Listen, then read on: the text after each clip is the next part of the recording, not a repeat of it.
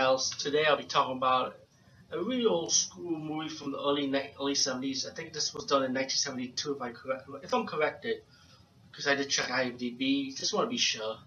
The movie's called Enter the Devil, right? Now, this movie's not like your satanic cult. It's more like a Mexican cult that worship like Aztecs and Incas, like their tradition. But I don't want to get too personal with tradition, religion, and shit like that. But anyway, the movie is about this police sheriff of the town.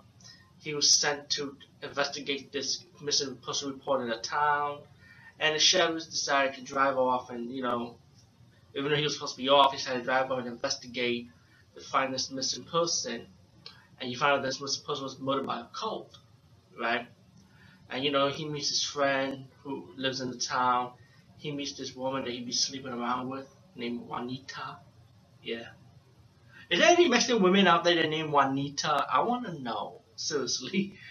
Anyway, meanwhile, you also got another character, a female writer, who's working on her theory on cults, and she found out that it was like a cult that's probably still active in this area that practice the religion of like sacrificing humans pretty much, of like Aztec cults. And it's not like satanic, but in a way, like I said, I don't want to get too personal, but to me, any religion that sacrifices humans, is like pretty much all satanic anyway.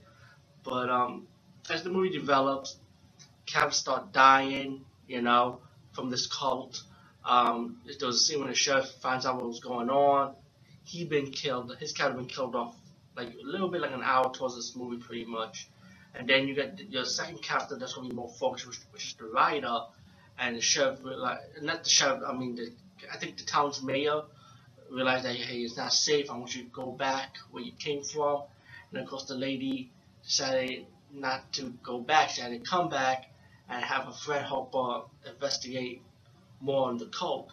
Later on, they're being captured by the cult, and while she was ready to be murdered, she's gonna realize who are like behind the hood.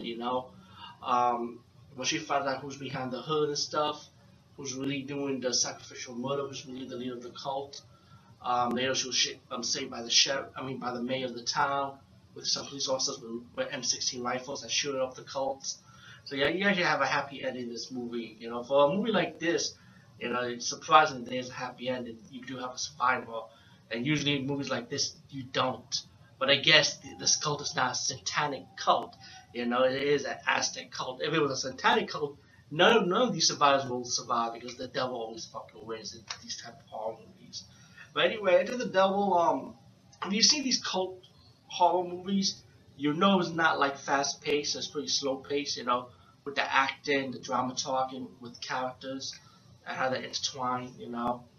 And but pretty much I highly enjoyed this movie. It wasn't bad at all. Anyway, peace, guys. See you later.